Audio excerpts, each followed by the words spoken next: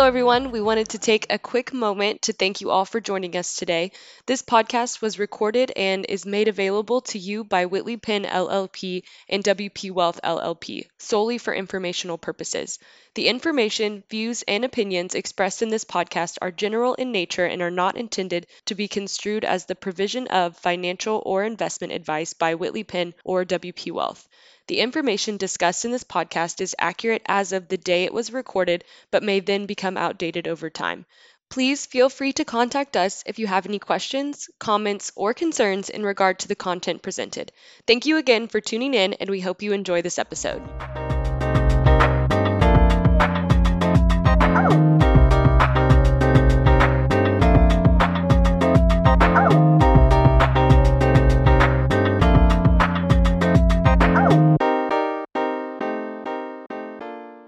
Welcome back to Whitley Penn Talks. It's your host this week, Matt McGee. I'm joined by managing partner of our wealth group, Tom Ryan, and we're here to discuss the upcoming election, taxes, government spending as it relates to investors.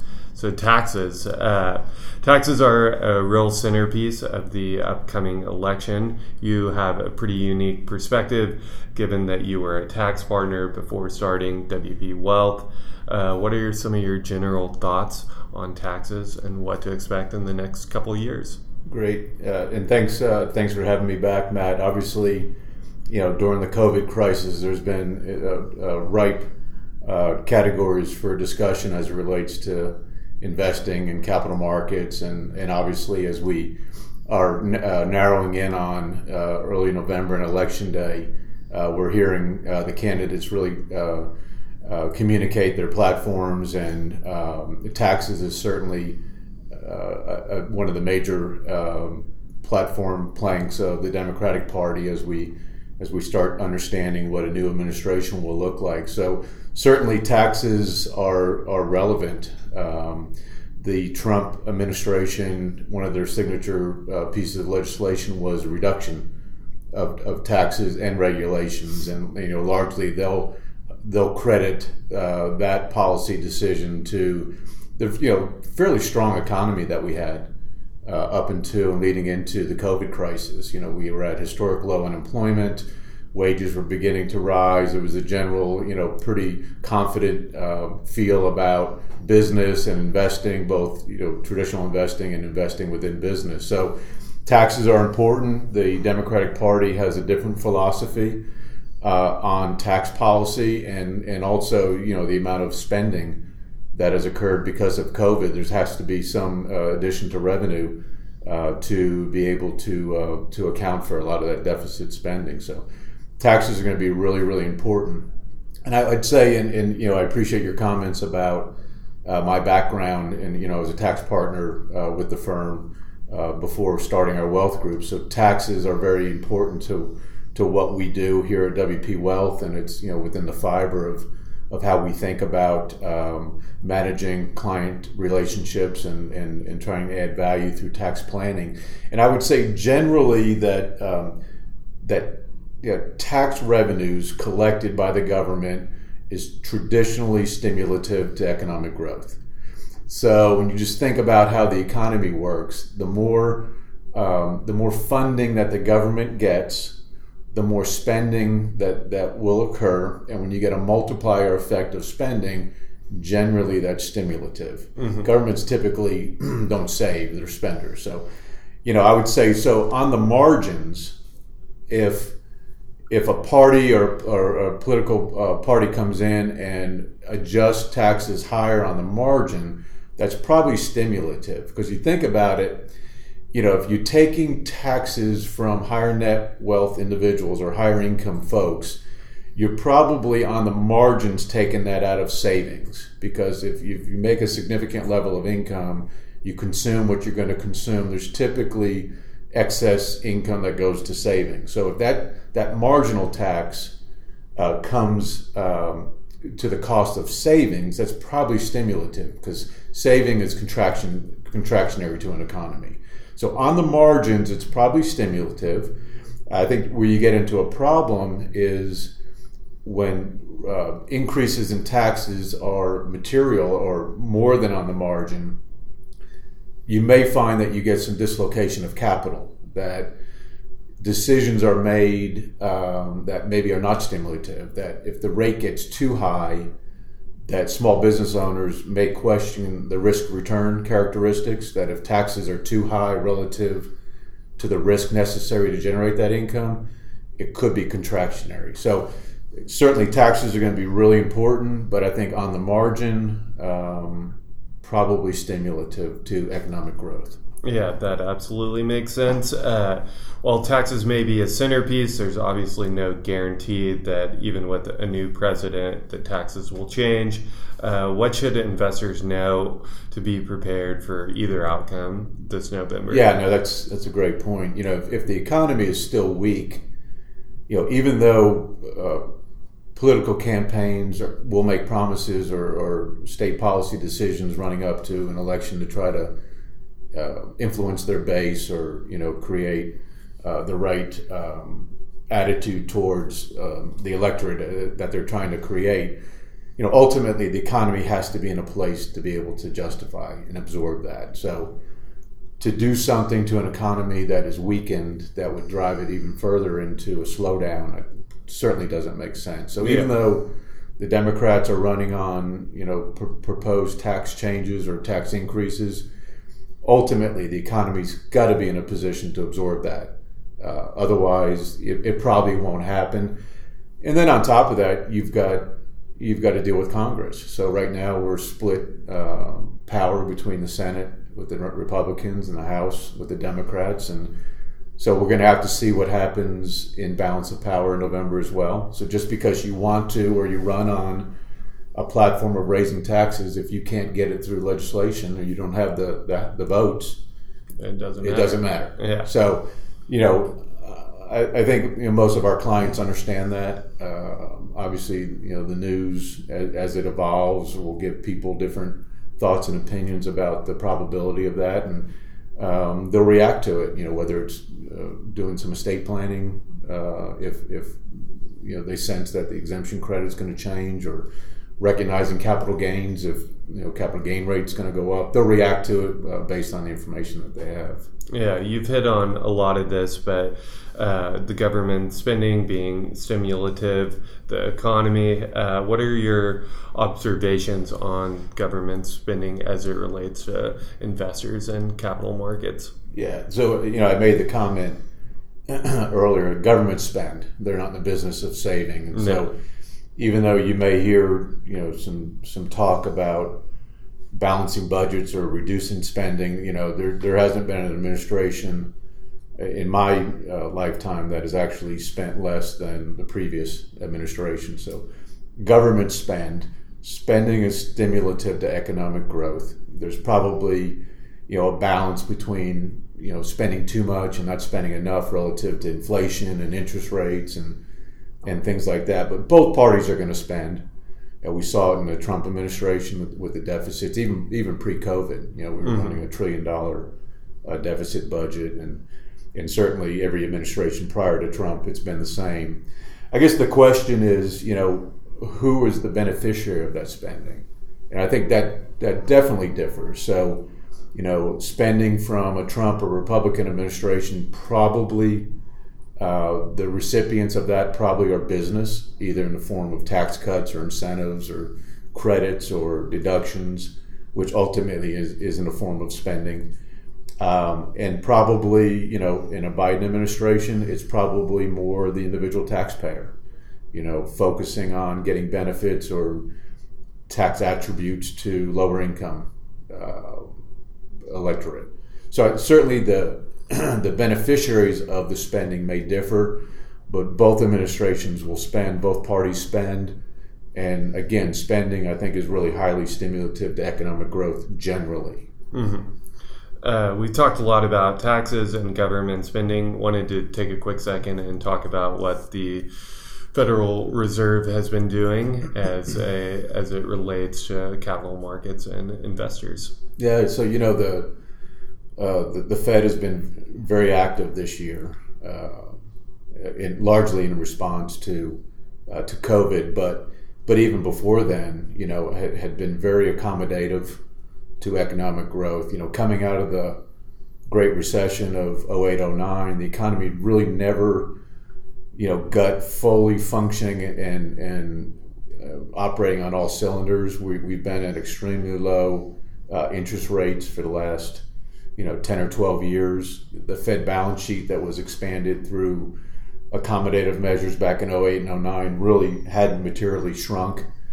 So the economy has needed the Fed's heavy hand or pressure for the last 10 or 15 years just to operate in the capacity that it's been in, and certainly COVID has taken that to a whole different level. Yeah, I think I saw recently the Fed has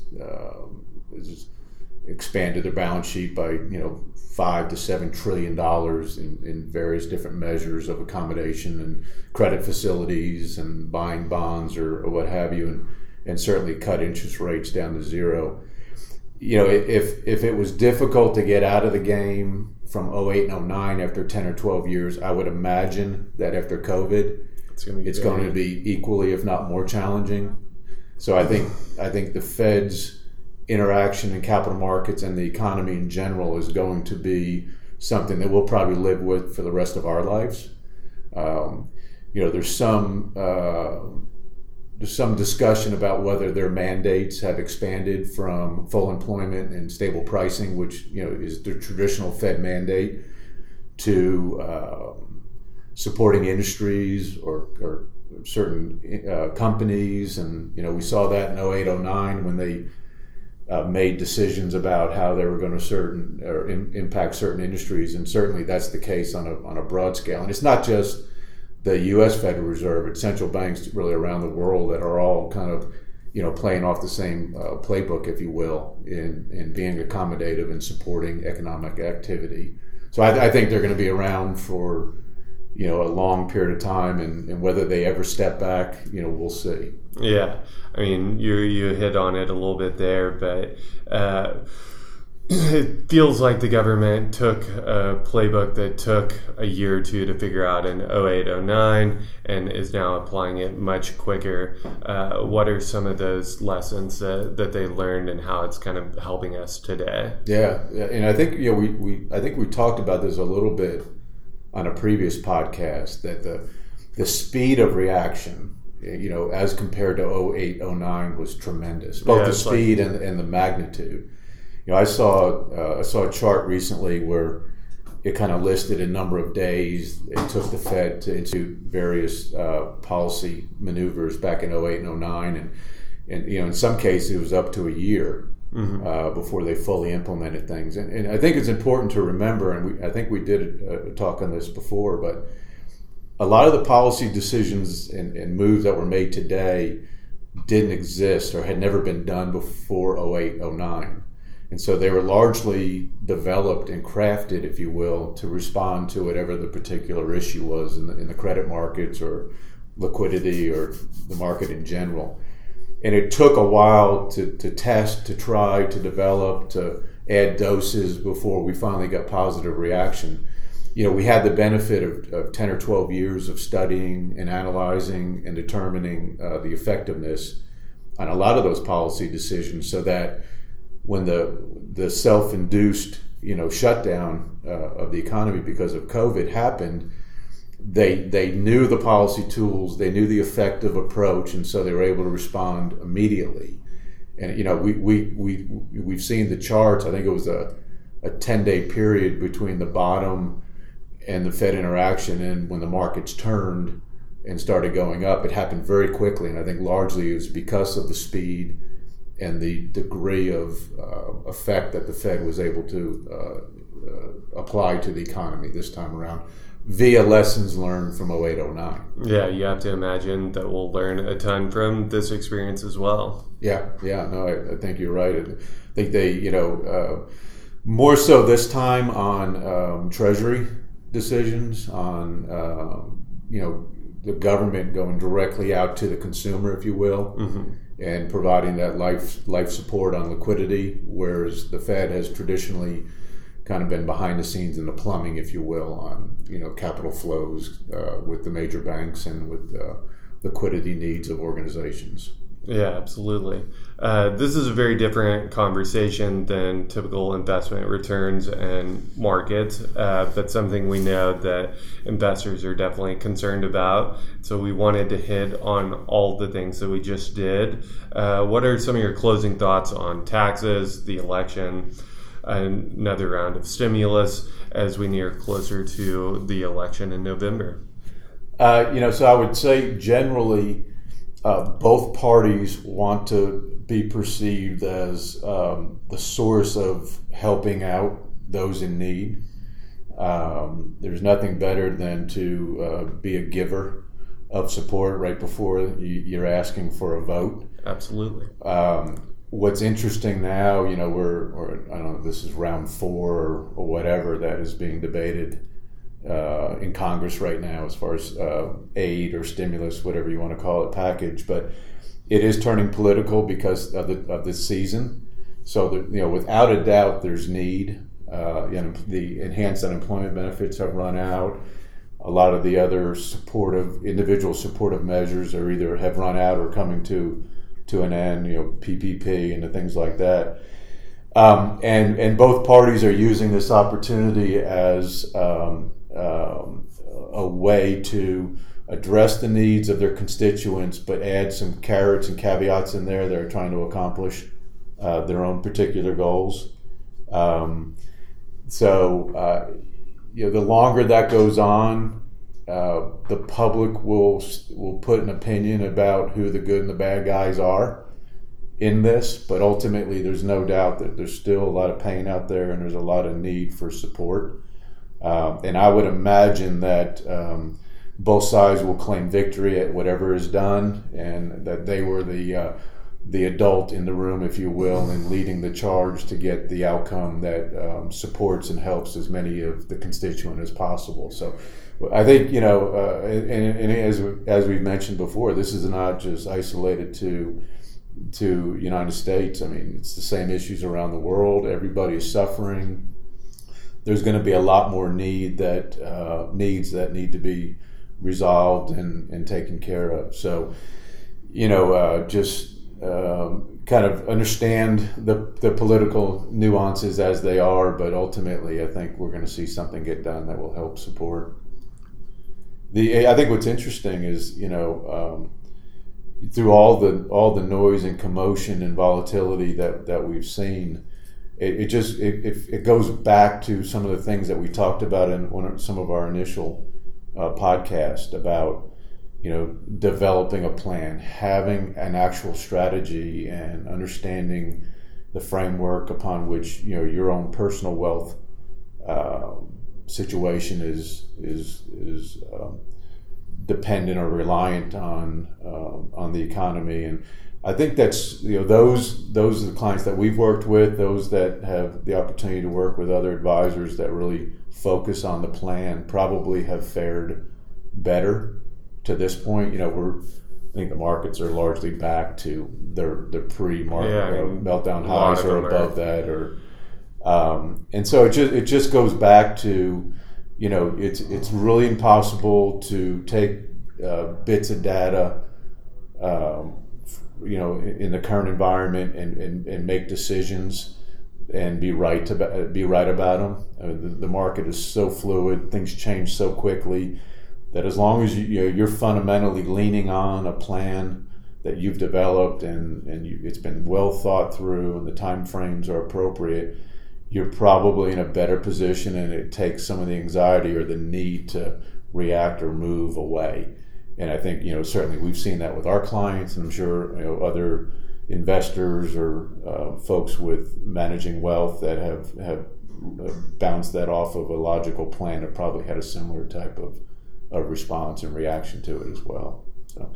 Absolutely. Well, if you like what you heard and interested in discussing your financial plan, you can find us at wpwealth.com, Apple Podcast, and LinkedIn. Tom, thanks for doing this. Great. Thanks for having me. Look forward to doing it again.